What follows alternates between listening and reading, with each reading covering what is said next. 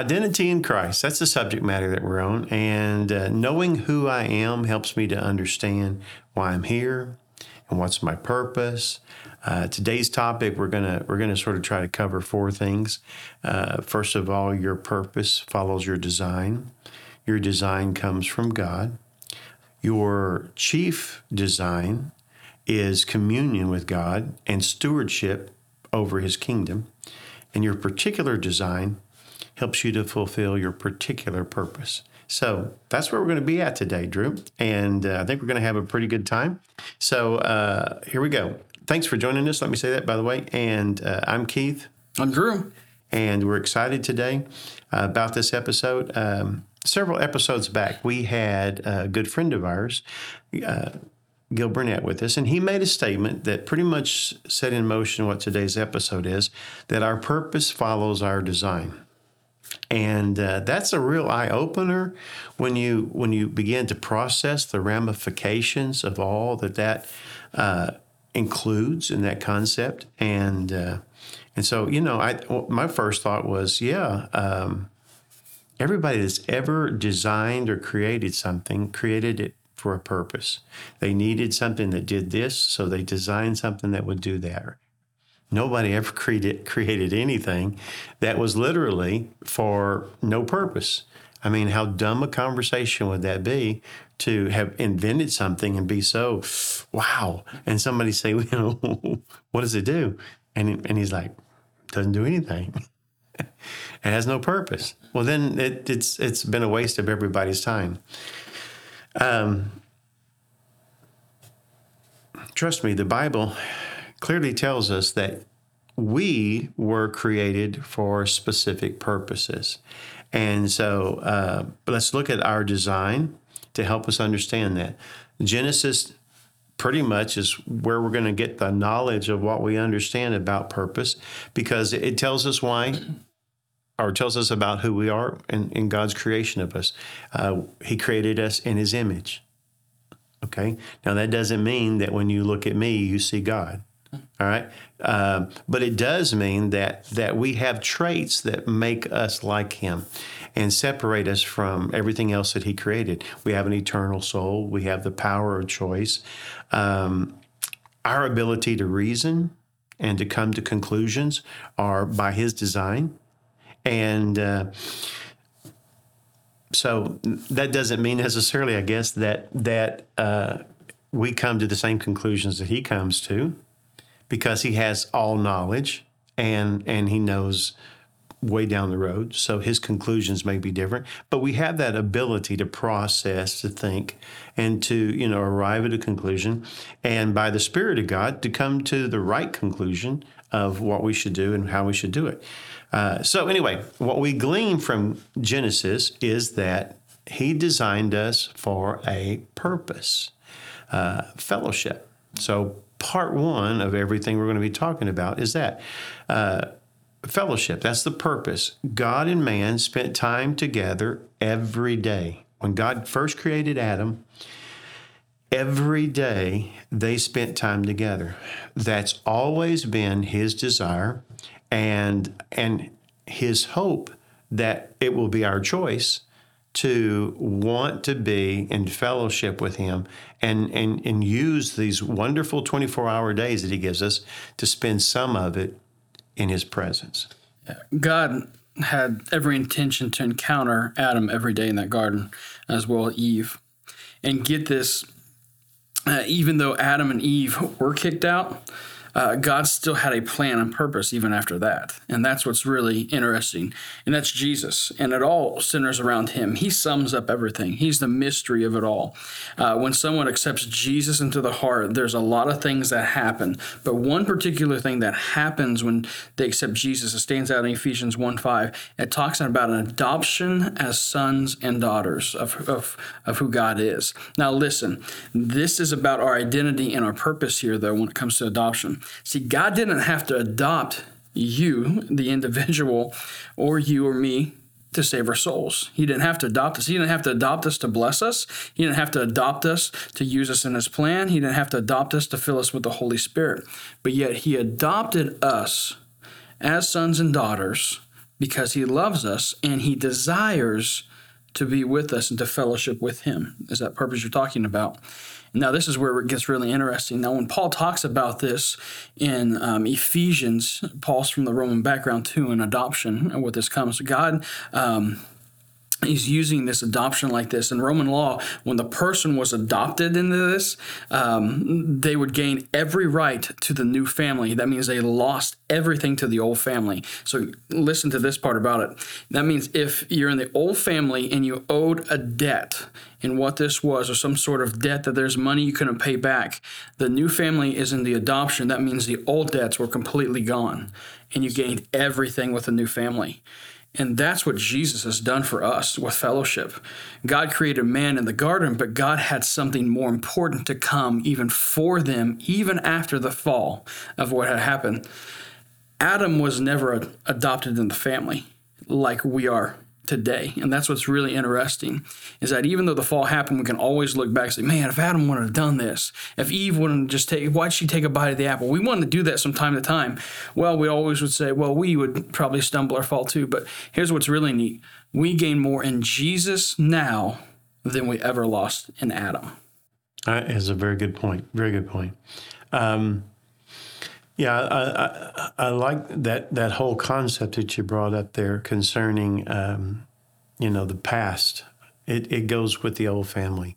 And, the Bible's really clear about we are a new person, a new creation in Christ.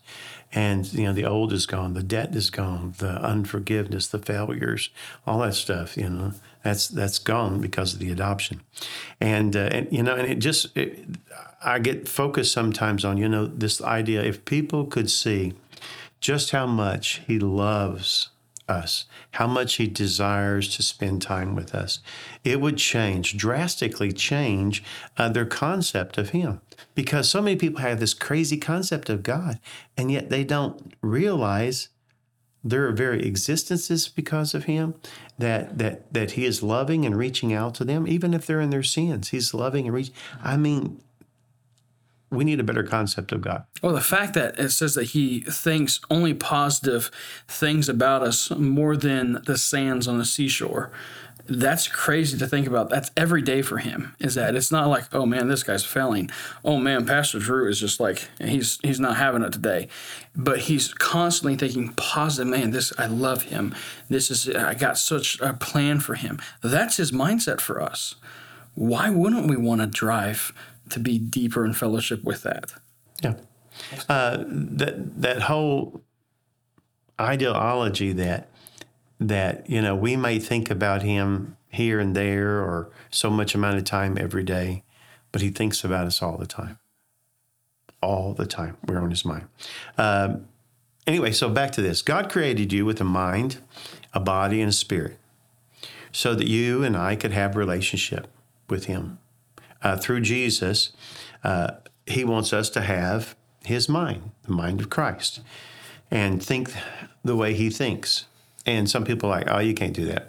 But you can if you press in to know him and you begin to absorb the word of God, you begin to think the way he wants you to think. He declares our body to be a temple. Mm-hmm. So this right here is where God dwells. He's not floating up in a cloud and all that kind of stuff. Christ abides in us by his Spirit, and then he communes with us mostly through the Spirit. And it might be the Spirit of God helping us to understand the Word of God. It might just be the Spirit of God that tugs on our heart and says, no, no, no. It could be the Spirit of God that, that it makes an impression upon us so strongly that we act upon it and then see that, we're now doing something that God really wanted us to do. So that's how he created us. So, you and I are divinely created with this master plan of being just like this with God and not over here in rebellion and over here doing our own thing, which has no satisfaction and peace in the end, but to be just like this And as Drew said, it's an adoption. He takes us and he adopts us into his family, and now everything that's his is mine, and that's amazing. So the part two of the purpose is, if part one was fellowship, part two is to govern over the affairs of God on the earth, which answers the question that so many people ask, well, why am I here? Well, you're here to take care of the things that God has created, to govern over them, to govern over the kingdom of God that's upon the earth. And when I understand that's part of the why I was designed, then my purpose becomes more simplified. You are here to supervise something that's God's. I am here to supervise something that's God. I don't care if there's 2 people or 2,000 people listening at this moment. You were created on the earth to supervise something that's God's.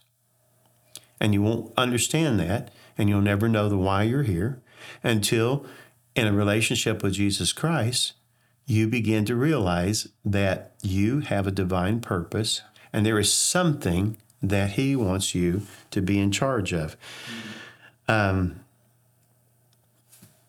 Genesis 2:15 says, "The Lord God took the man and put him in the Garden of Eden to work it and keep it."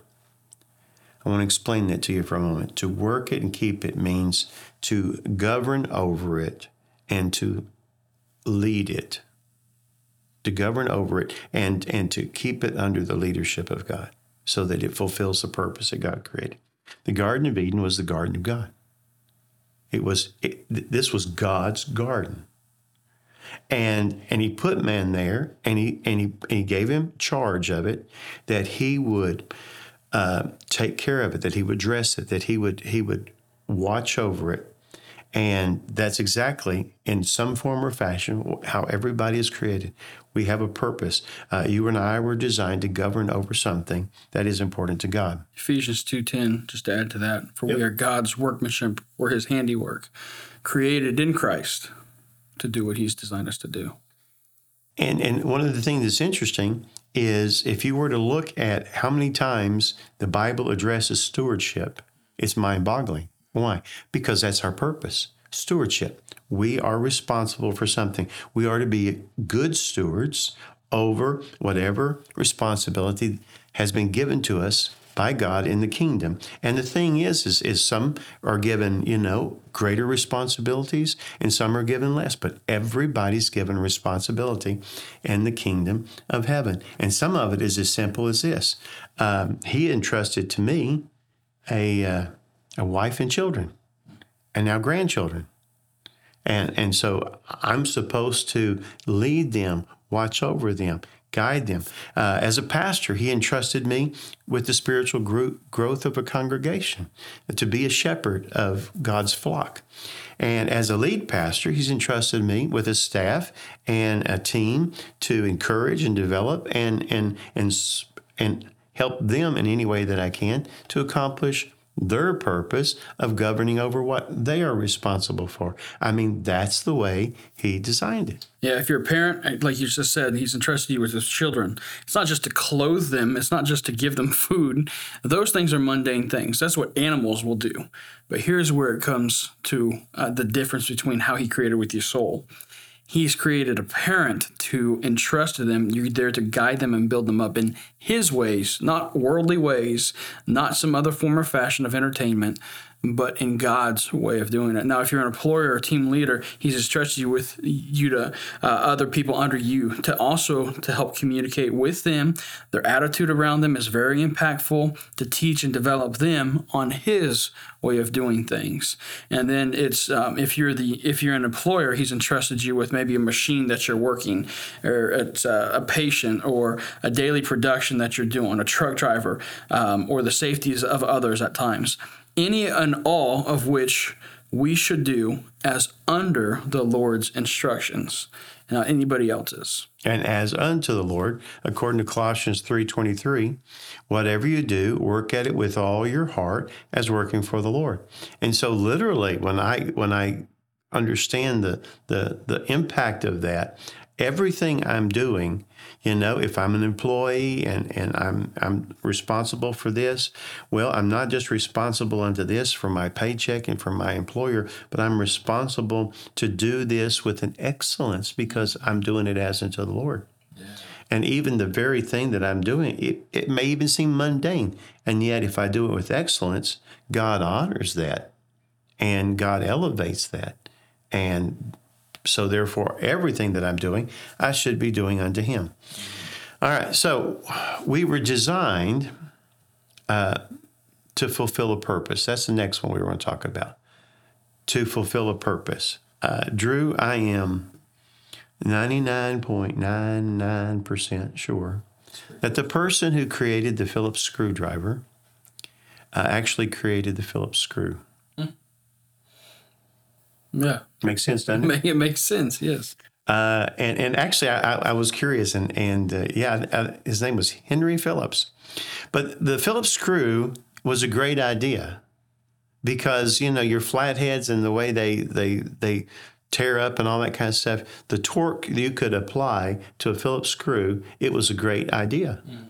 But, he did not create a Phillips screw that could do a better job and then go, well, the flathead is really not working as good as I thought it would on this Phillips screw. No, he created them to work together. And so when you look at what is created, then you have to understand the design from God Almighty of how he wants to use that and how he wants to make that work. One of my favorite illustrations, and I've used it on several occasions, is the purpose, about how we find our purpose by looking in our toolbox, okay? And if my toolbox is full of electrical tools, then I more than likely can wire my house or change out a plug at least.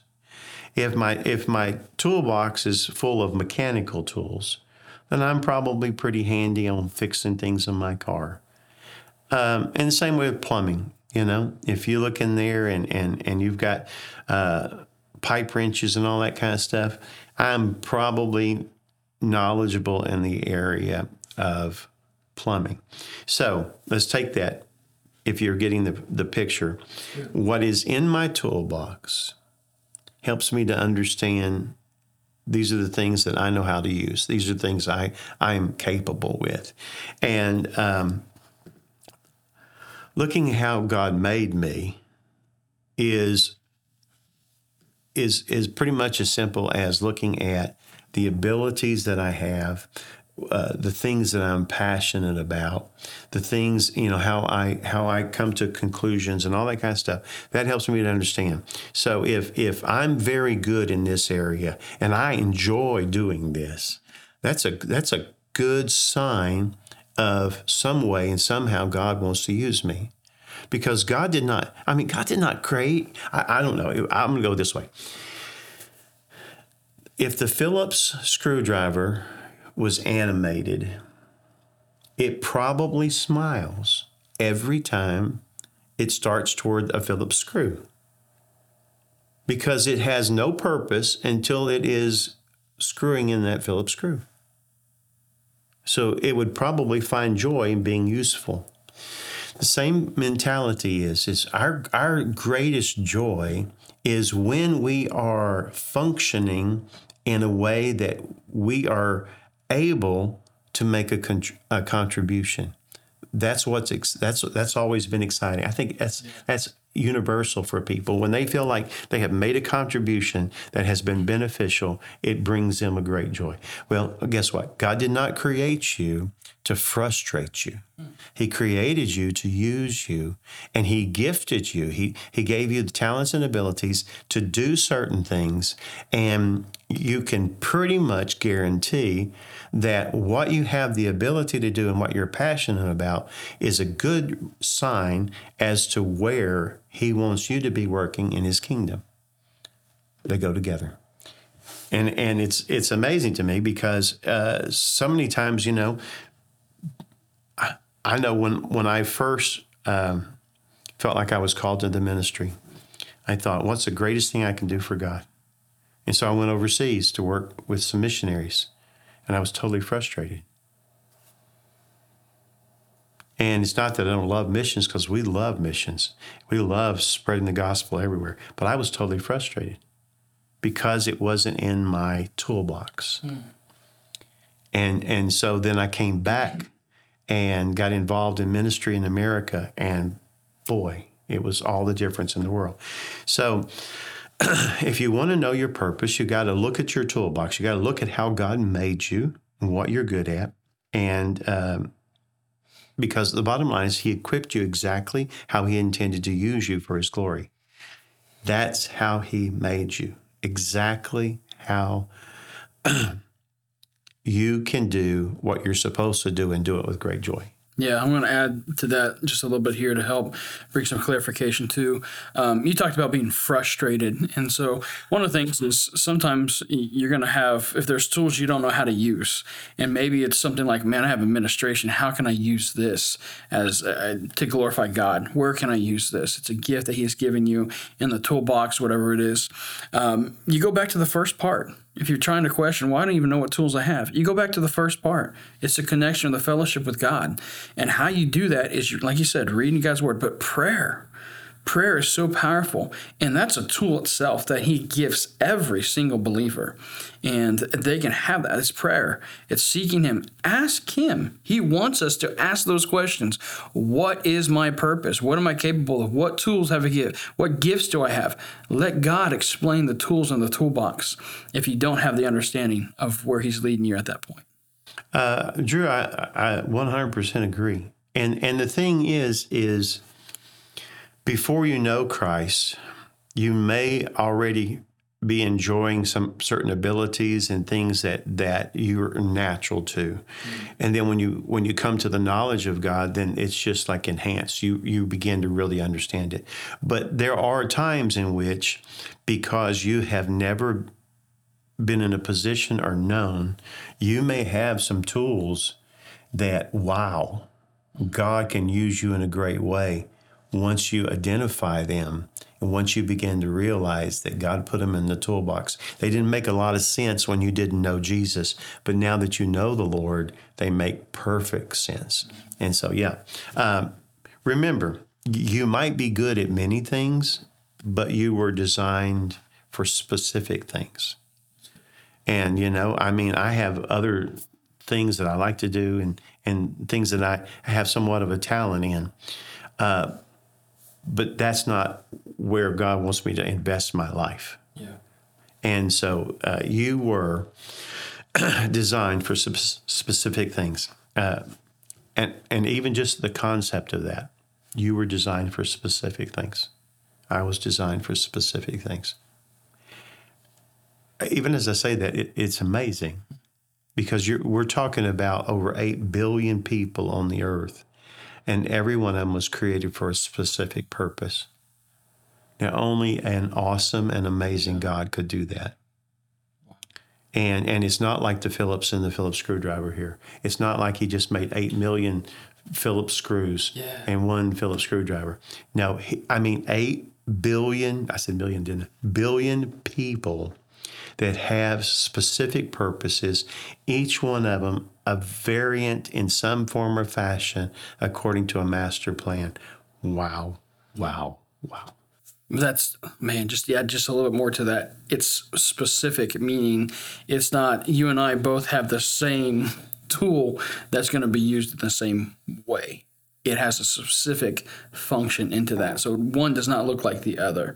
It might have the same classification, but it's going to be used, tweaked just a little bit different. Yeah. That's how awesome God is. And the reason being is because that difference of how you do that will bring glory to God in a certain way, and the difference the way I do it will bring glory to God in another way.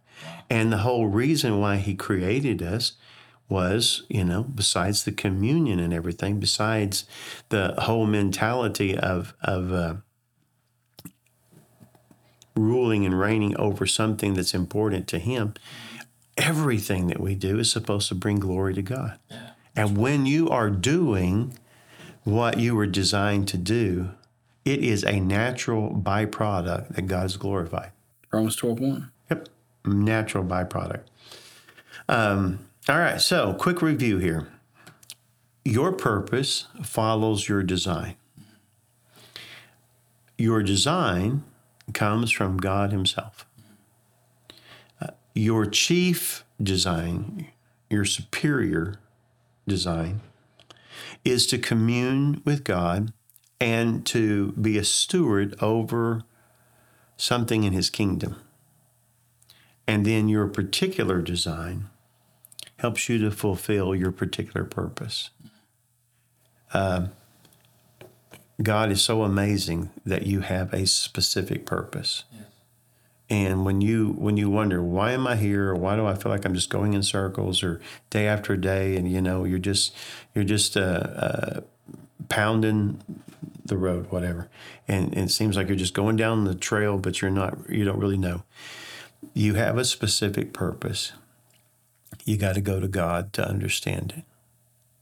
And until you do, you will probably be frustrated in some form or fashion, because the very thing that the Phillips screw knows his purpose when the Phillips screwdriver is using it. And you will know your purpose when you feel like God is using you. Until that time, there's a frustration. So if you got something out of today's episode, click the like and the share button and help us get the message out. We just want to be a blessing and an encouragement to people concerning God's plan for their lives.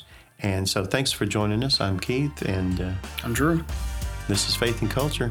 God bless.